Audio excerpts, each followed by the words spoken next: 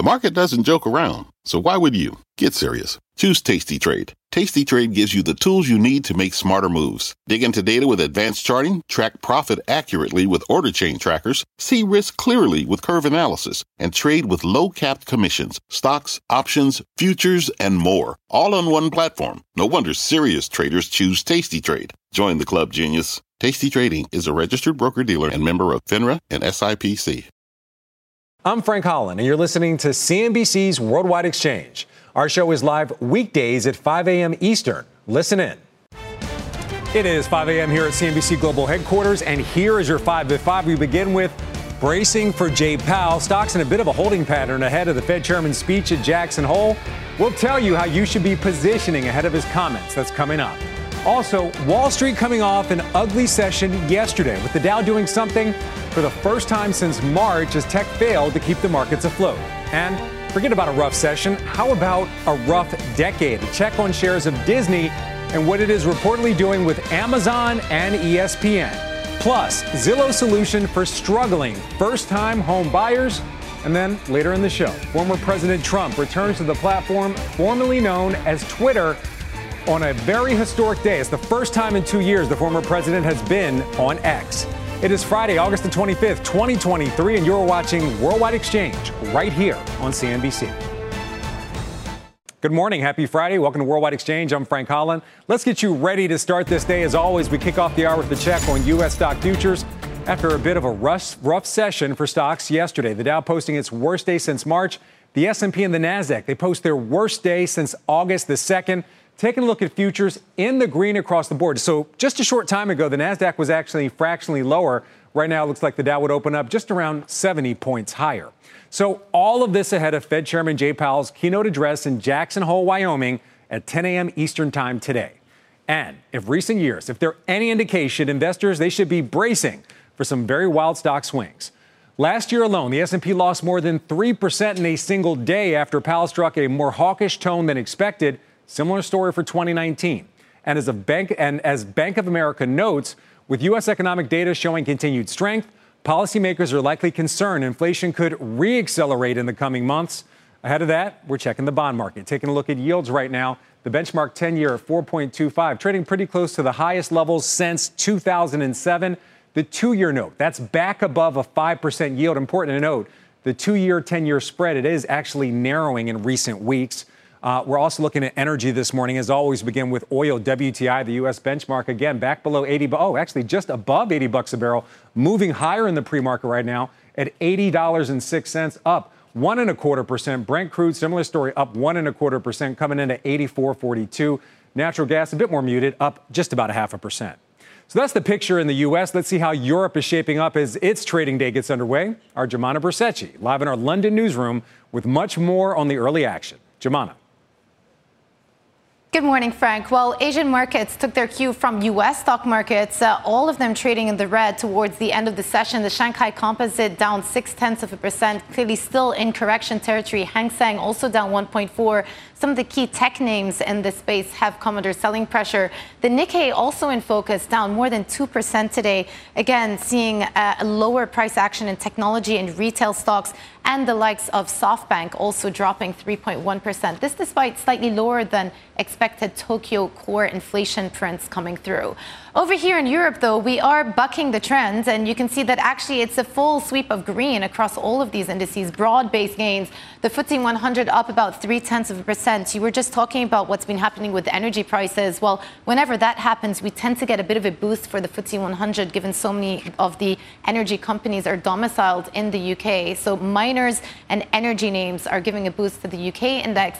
Zetrodax also very much in focus today. That index up 0.3%, even though we did get some more disappointing numbers. Today we had the IFO numbers, the business morale numbers, come in disappointing relative to expectations. This is the fourth decline in a month. So alongside those PMI numbers that we had on Wednesday, the outlook is not looking so pretty for the Eurozone economy. Then finally, the CAC 40 in France also up about 0.6%. But a focus on luxury names today. The brand Watches of Switzerland, which is actually denominated in FTSE 250, not in FTSE 100, is down 30%. That is dragging down some of the luxury names today in Europe. Frank. All right, Jeanna, thank you very much. Our Jeanna Smialek live in our London newsroom. All right, turning our attention back to Wall Street.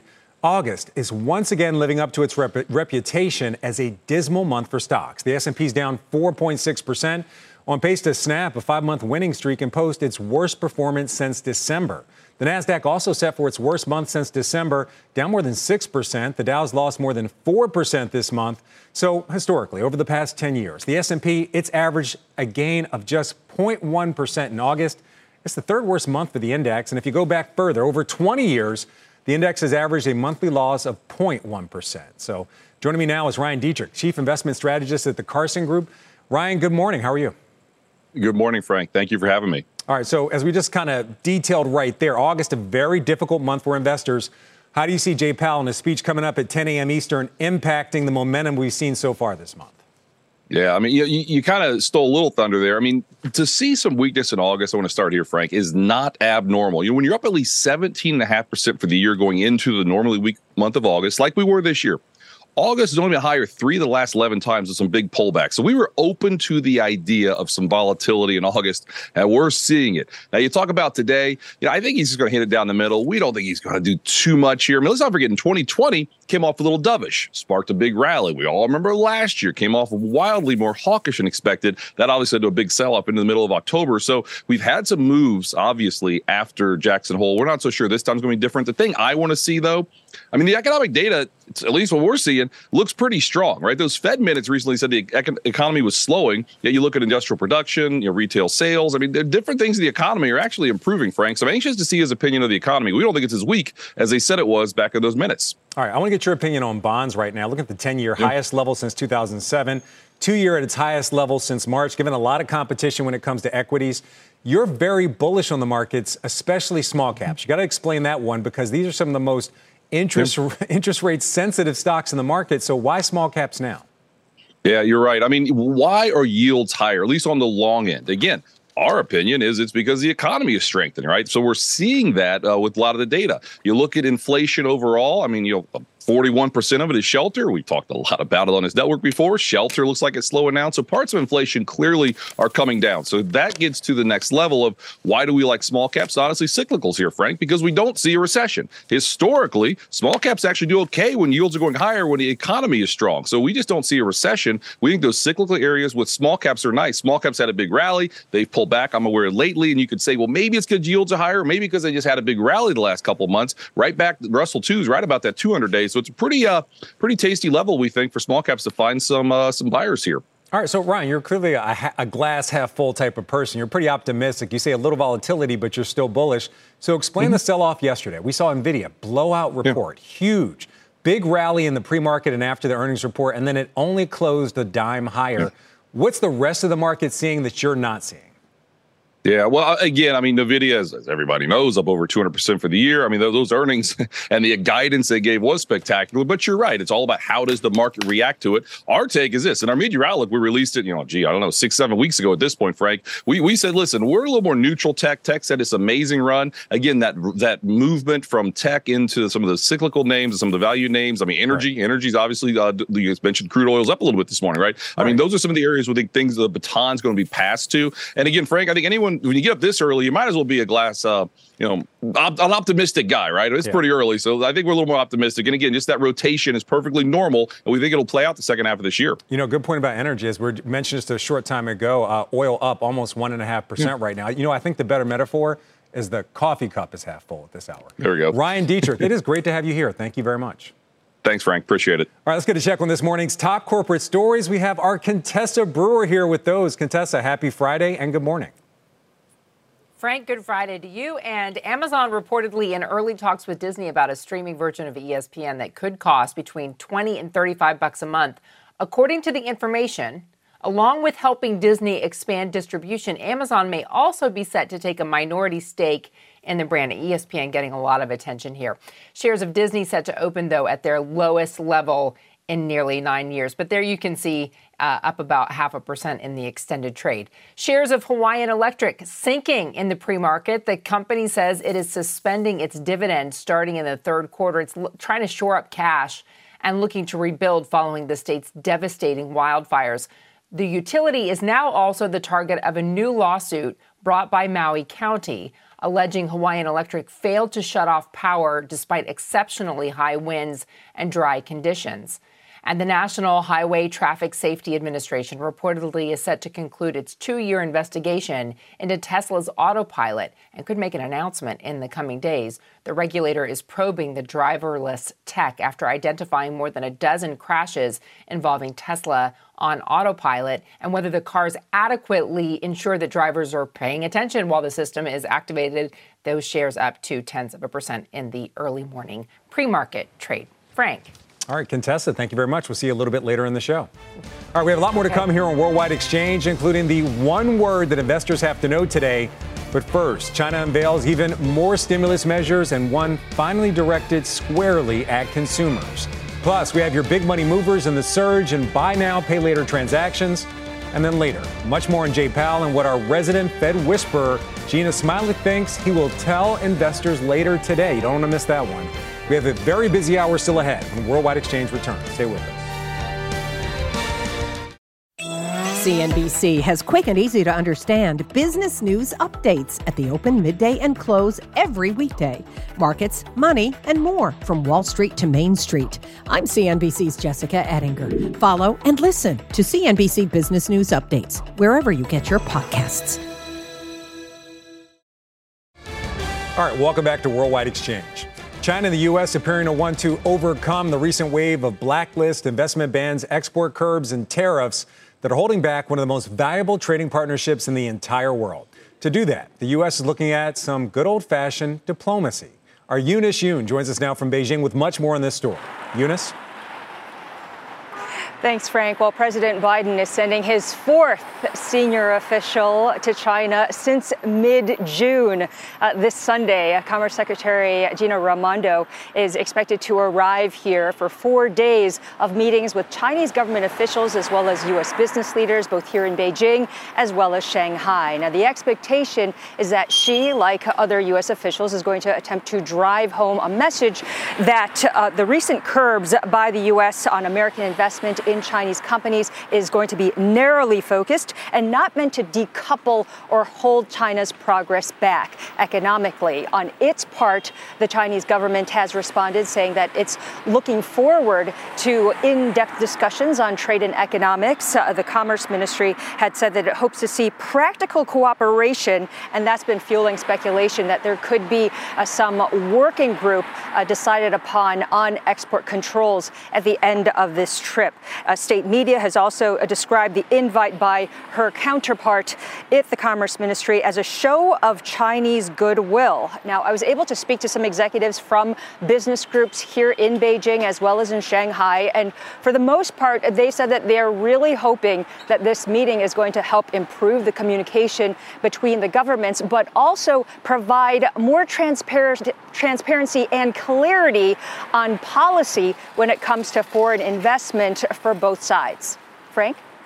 So, Eunice, we got some big news out of Beijing this morning, unveiling new rules for consumers to help boost its struggling real estate sector. What can you tell us about this? And really, how important is a healthy Chinese consumer to the overall trade picture between the U.S. and China? Well, it's very important, but for these specific regulations, the authorities have decided to ease mortgage rules to essentially make it easier to classify more people as new home buyers. And because of that, they'd be able to enjoy more tax rebates. And the authorities have also tried to expand those tax rebates for more people. Now, it's not clear, though, exactly how much of an impact this administrative tweaking will really have on the overall purchasing and stimulation of the property sector because of the falling prices, because there are a lot of people worried about the job market and also the direction of the economy. Interesting. You know, home affordability, an issue there, an issue here, something we'll continue to watch. Eunice Yoon, live in Beijing. Great to see you as always. All right, coming up here on Worldwide Exchange, a blockbuster-sized casualty in the ongoing writer's strike, crowning the richest NBA All-Star ever, and Zillow's solution for struggling first-time home buyers. Speaking of, your top trending stories are coming up right after this. CNBC has quick and easy to understand business news updates at the open, midday, and close every weekday. Markets, money, and more from Wall Street to Main Street. I'm CNBC's Jessica Ettinger. Follow and listen to CNBC Business News Updates wherever you get your podcasts. All right, welcome back to Worldwide Exchange. It's time now for your big money movers. We're going to start with Nordstrom. Shares not fitting just right after sales came below pre-pandemic levels. The retailer also reiterating its previous full-year outlook of a 4 to 6% revenue decline. This as it winds down stores in Canada, improves inventory management, supply chain efficiency, and looks to boost Nordstrom Rack sales. Those shares down almost 0.5%. All right, Marvell Tech not feeling so marvelous. Shares tumbling despite an earnings beat and guidance coming in just slightly above expectations. The chipmaker says it expects sequential revenue growth to accelerate in the current quarter as it looks to benefit from AI and cloud infrastructure demand. Those shares down just about 4%. And shares of Ulta Beauty, they're sitting pretty. This following better than expected Q2 results. And the beauty retailer raising its full-year forecast. Resilient demand for premium cosmetics and fragrances among higher-income consumers really driving the beat. And also foot traffic at Ulta stores grew every month this year. Those shares up 1.25%. All right, switching gears to the political world. For the first time in history, a former president has a mugshot. It happened after former President Donald Trump surrendered to Georgia authorities facing charges he tried to overturn that state's 2020 presidential election. NBC's Drew Petramu is live on Capitol Hill with the details. Drew, this was a historic day. Yeah, good morning, Frank. Thursday was yet another in a long list of firsts since former President Trump burst onto the political scene, but Trump remains defiant, even though he now faces nearly 100 felony charges in total. With a wave and a thumbs up, former President Trump boarding his private plane after a historic day in Atlanta that produced the first ever presidential mugshot. What has taken place here is a travesty of justice. We did nothing wrong. I did nothing wrong. And everybody knows it. The former president surrendering himself to state police at the notorious Fulton County Jail, then being processed on 13 felony charges surrounding his alleged efforts to overturn the 2020 election results in Georgia. Inside the jail, in addition to the mugshot, Trump was read his rights. And then the process was largely over, and Donald Trump returned to his car and his motorcade left. It was a short proceeding and a fairly undramatic one, but for the fact that it even happened at all. Outside the jail, supporters and detractors adding to the circus-like atmosphere. Donald Trump is a rat. Calling him a rat, calling him a rat. Chanting and parading signs in front of the media. What's happening here in Fulton County is totally illegal. It's a travesty. Will you vote for him? Absolutely, 100%. Even with the legal challenges, even with the indictments? Yeah, because they're phony. Trump's grip on the Republican Party remains strong. While polls show a majority of Americans believe criminal charges against Trump are warranted, they also show his lead in the Republican primary is sizable and a hypothetical rematch with President Biden is neck and neck. Now, after leaving Georgia, Trump flew to his private club in Bedminster, New Jersey. Overnight, he did a phone interview on a cable news program and posted to X, formerly known as Twitter. It was his first post to the platform in 2.5 years and included his mugshot and the words, "Never surrender." Reporting from Capitol Hill, I'm Drew Petramu. Frank, back to you.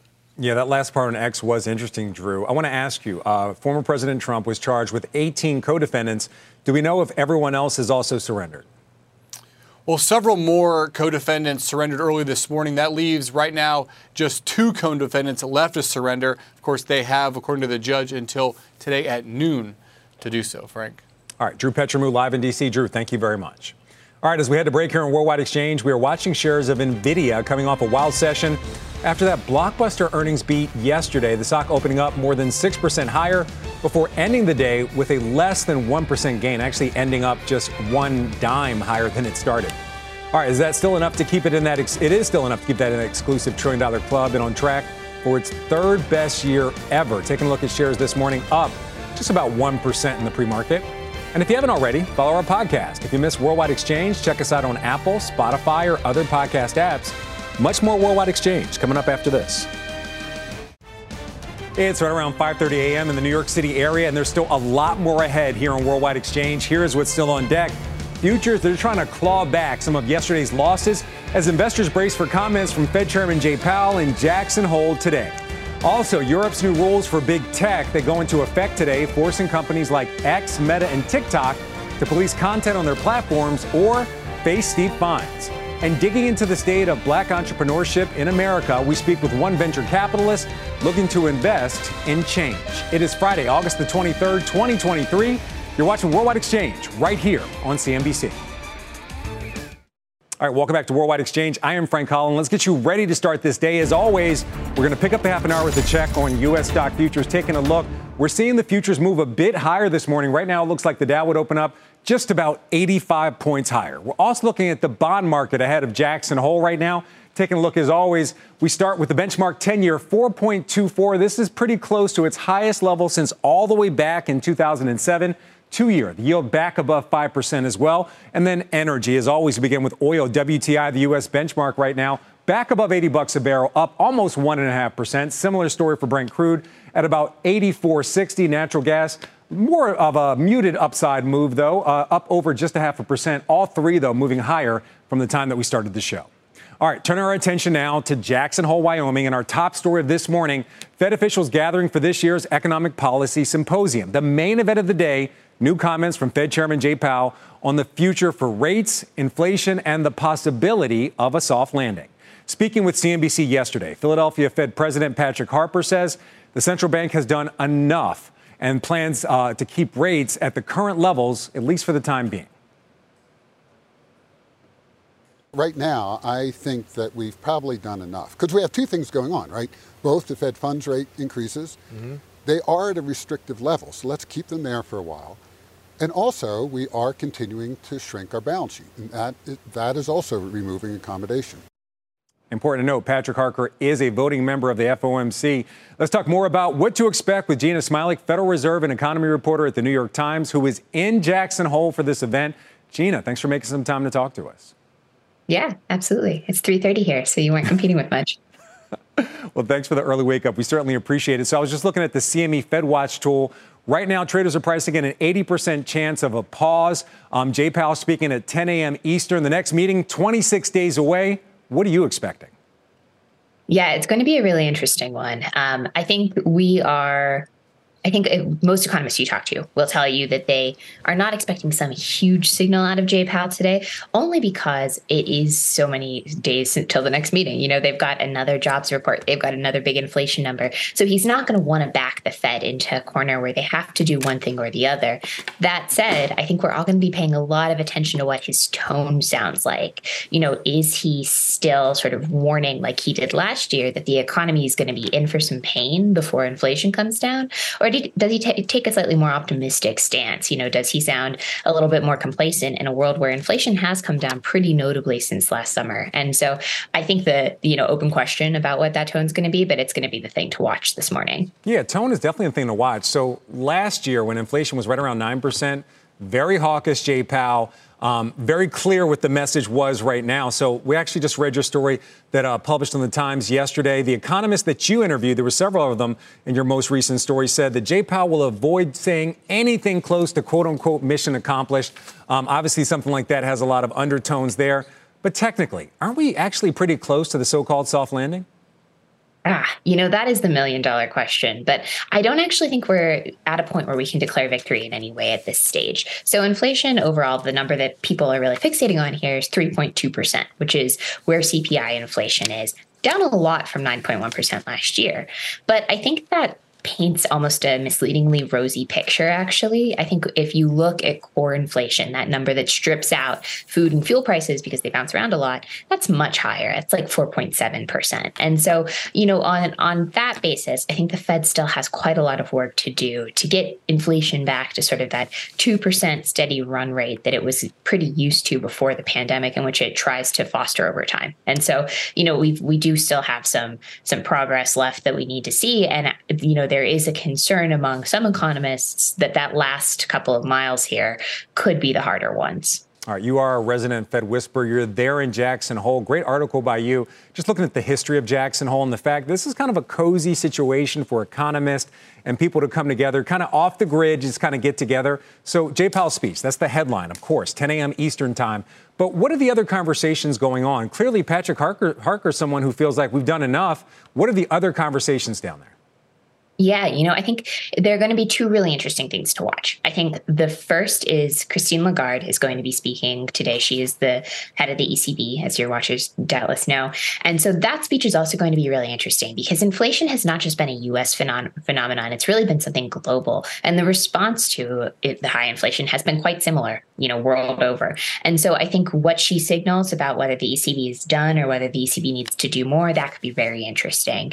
And then I think another thing that we're hearing from Patrick Harker, we're hearing from everybody here, is just this sort of, question about how do you know when you've done enough? He was very clear on his interview with you all yesterday that this is a moment to sort of pause and wait and sort of try and figure out, look at the data coming in, try and assess what's happening next. But I think, around the world, we're going to be doing that for the next couple of months. Like what are the markers that make you feel good and make you feel confident that inflation is going to come down and you don't need to lift rates higher?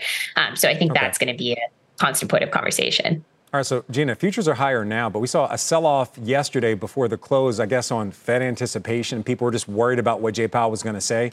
So is this as big of an inflection point as a lot of people seem to think it is? As you mentioned, we have other inflation reports, jobs reports, other things coming up before the next Fed meeting.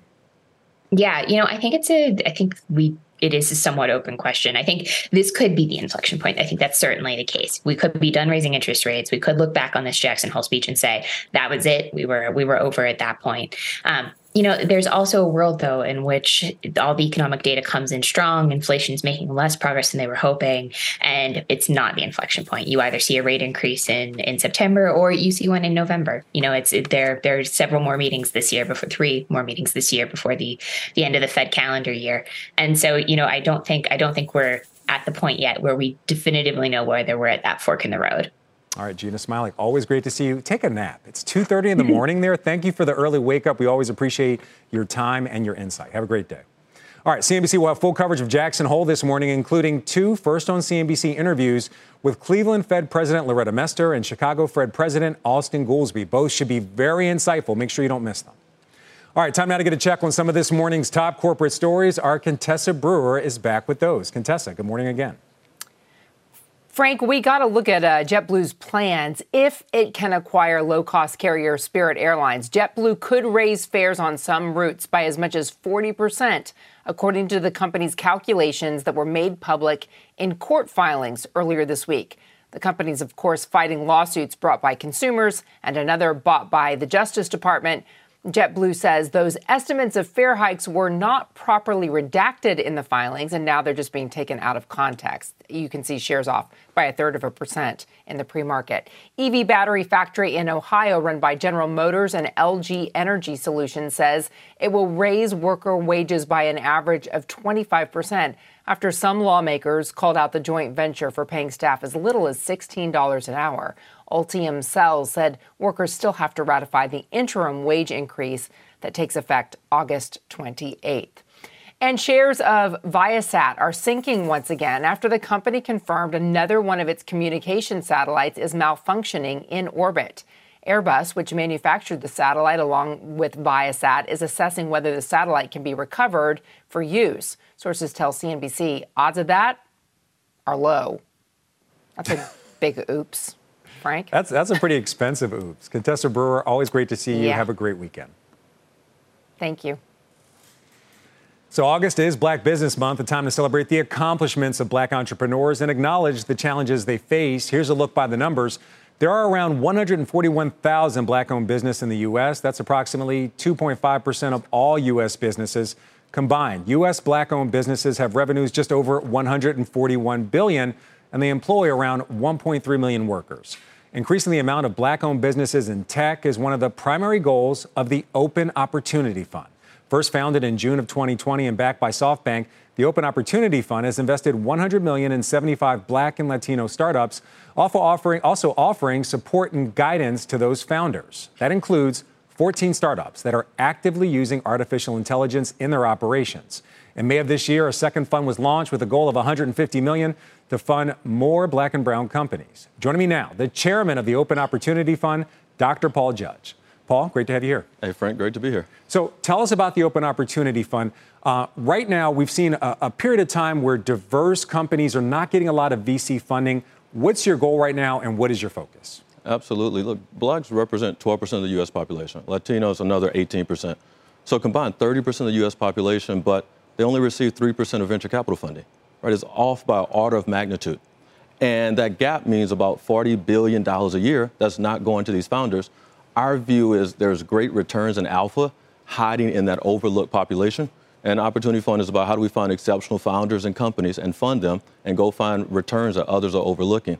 And it's working. The fund is delivering top quartile returns by investing in these founders. I want to talk about AI for a minute. Emerging tech, it looks like it's going to transform so many industries. You have 14 companies in your portfolio that have direct exposure to using AI. I think someone may even call them AI companies. How important is diversity as we see AI develop? It's important on how you train data. It's important on how you cleanse that data. Do you have the right sampling of the world when you're making decisions about facial recognition or what natural language means? But then also we have diverse founders that are just using AI to solve really interesting, hard problems. For example, CityBlock is delivering healthcare to overlooked and underserved communities. And they're using AI to actually look at medical notes and figure out what conditions are present in those patients. And so using AI to solve just different problems, whether it be companies like Flutterflow, it's two ex-Google engineers, black founders that are figuring out you can just describe what website you want to build, and the AI will write the code for you and give you something that's ready to click and just go to the cloud. Really? Interesting. So I want to give you all your credit. You're a founder yourself. You also were part of the management team of a company that IPO'd, Barracuda Networks, back in 2013. Have you ever seen anything like what we're seeing when it comes to NVIDIA's GPU chips? So we had a CNBC story recently that said there's some startups that are actually going into debt to acquire those chips. You support, you guide your companies. What are you telling them about these chips? What are they telling you about acquiring these chips to power their AI features? Yeah, we see this oftentimes when there's new infrastructure.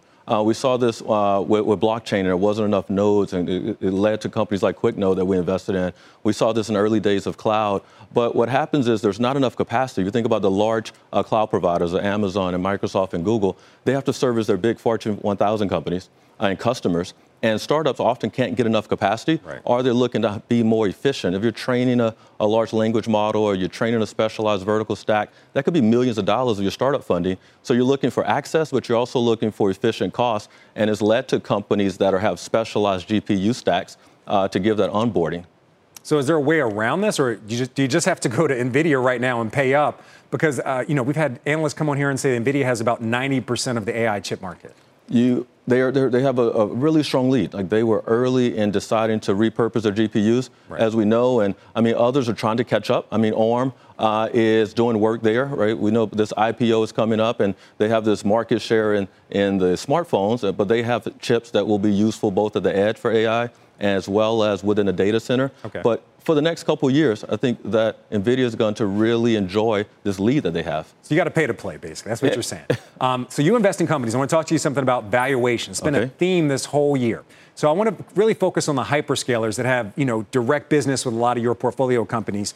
Let's talk Amazon, Microsoft, and Alphabet. Amazon, 62 times forward earnings. Microsoft, 30. Alphabet, 23.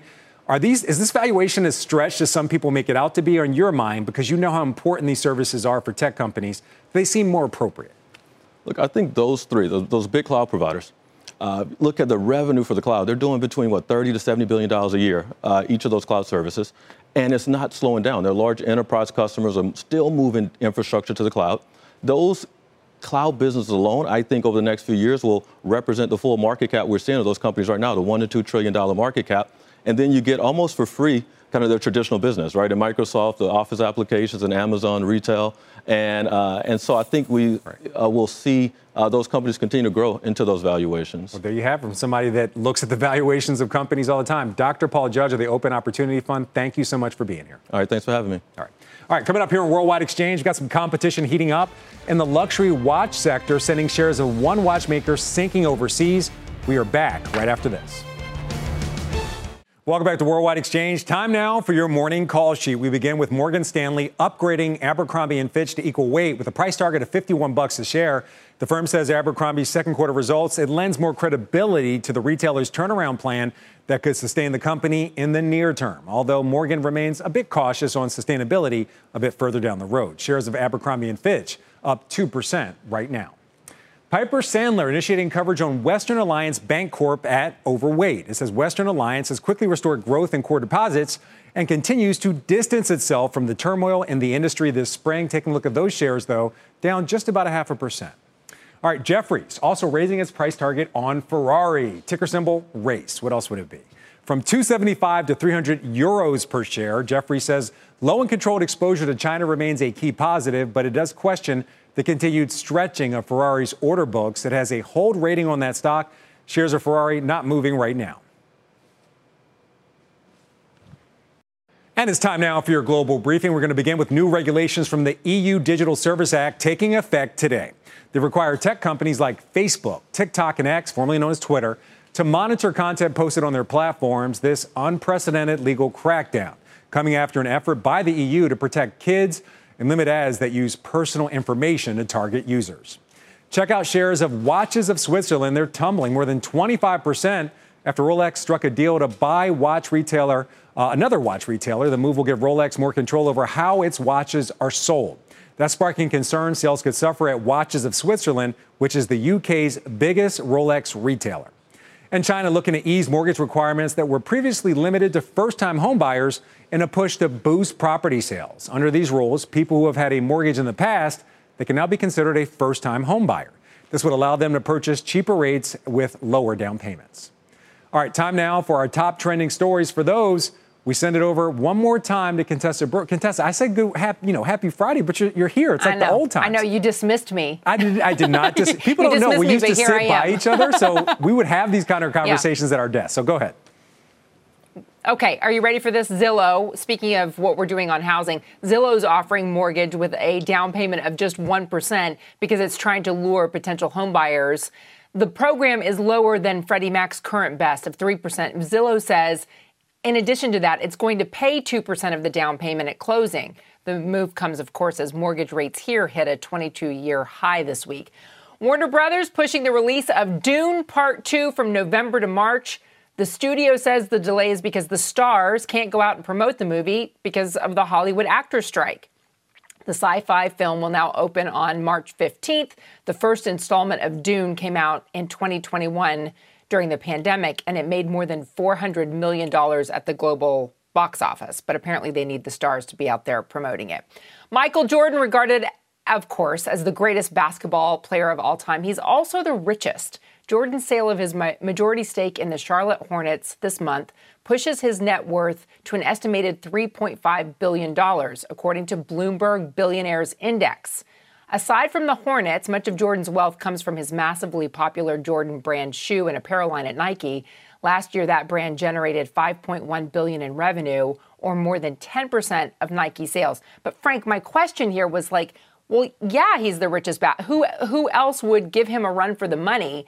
But according to various reports, and Bloomberg says LeBron James right now is worth $1.5 billion. So he's younger. Right. Potentially he could out-earn and be more valuable someday than Michael Jordan. And Steph Curry has this long-term deal with Under Armour that could pay off dividends in the future. So we'll have to wait and see whether Jordan always retains the most valuable player title. Contessa, was it on purpose? You were being a bit controversial. You said, of course, Michael Jordan's the best player of all time, because a lot of people actually think LeBron's the best player. I think Michael Jordan is the best, but there is some controversy. If I say it on television, it must be true. I'm stamping it right now. It's official. Michael Jordan, according to Contessa Brewer, best ball player of all time. Great to see you. Have a great weekend. Basketball. Yeah. All right. Bye. Have a good day. All right, coming up here on Worldwide Exchange, the one word that every investor needs to know today. But first, why Disney is talking with Amazon over a future ESPN streaming service. We'll be right back with that story and much more. All right, welcome back to Worldwide Exchange. Time now for your WEX wrap-up. We begin with former President Trump taking to X, the social media platform formerly known as Twitter, for the first time in 2 years, posting his first message just hours after he surrendered at an Atlanta jail yesterday. Trump posting this photo of himself, his mugshot, with the words, "Never surrender." Shares of Disney set to open at their lowest level in nearly 9 years as investor skepticism around the stock and CEO Bob Iger's turnaround plan seems to gain more traction. Those shares right now up about 0.5% in the pre-market. We're going to stick with Disney. Amazon is reportedly holding talks with the media giant about a streaming version of ESPN for between $24 and $35 a month. According to the information, a partnership could see Amazon assisting in expanding distribution for the service and even possibly taking a minority stake in ESPN. AMC Entertainment said to cap off what's been just a wild week for trading after the company completed a 1-for-10 reverse stock split yesterday that boosted the stock price from $2 to $14 a share. This ahead of a planned conversion today for its preferred APE shares into common stock. Shares of Hawaiian Electric are sinking ahead of the open. The company says it is suspending its dividend to shore up cash reserves following the devastating wildfires and a new lawsuit from Maui County. It alleges the utility failed to shut off power despite exceptionally high winds and dry conditions. Those shares down just about 20% right now. And shares of Affirm, they're popping in the pre-market. The buy now, pay later company topping estimates for its fiscal fourth quarter after transactions surged 25% from a year ago. Affirm says it expects record revenue in the current quarter. Those shares up almost 9%. Here's what to watch today. The main event on Wall Street happening in Jackson Hole, Wyoming, as the Fed kicks off its two-day policy meeting with Chairman Jay Powell expected to speak at 10:05 Eastern Time. CNBC will have full coverage of that event, including two first-on-CNBC interviews with Cleveland Fed President Loretta Mester at 11:30 a.m. and Chicago Fed President Austin Goolsbee at 12:30 p.m. You don't want to miss either one of those. All right, taking a look at futures right now ahead of the summit. Right now in the green this morning, and we're seeing that trend continue right now. Off its highs, however, the Dow looks like it opened up about 64 points higher. The Nasdaq just fractionally higher. All of this ahead of the summit after a really negative session yesterday, with the Dow posting its worst day since March. Joining me now with her thoughts on the trading day ahead is Mimi Duff, Managing Director at GenTrust. Mimi, good morning. Thank you for being here. Thanks for having me. All right, so we know what the main event is. We're about 4 hours away from that. With that in mind, what is your WEX word of the day? Jackson Hole. Got to go with it. That was an easy one. So I guess it's obvious, but why Jackson Hole? Why make that your word of the day?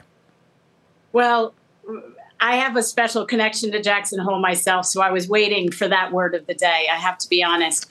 But really, I think what we'll see at 10 o'clock, Jay Powell, I would expect him to reiterate his previous thoughts that, we're not in the clear yet. We've come a long way in terms of improvements in inflation, but with various figures in the 3 to 5% range, we're really not at the Fed's target, and it's too early to call a victory lap. And I think he'll continue to say every meeting's live, but I don't think he'll commit to anything at this meeting. And they already are in restrictive territory with funds at 5.25 to 5.5. So It's a matter of they raise more or wait longer, but we do expect him to reiterate that message. All right. So ahead of what a lot of people seem to think is a big inflection point, how are you positioned when it comes to equities? Does it change if we see a hawkish Jay Powell or a dovish Jay Powell? So we're not going to react to what he says today. I'll tell you that. We are underweight in equities. We have a more cautious stance. We're neutral fixed income. We feel that the markets are really priced for this very narrow path to a perfect soft landing.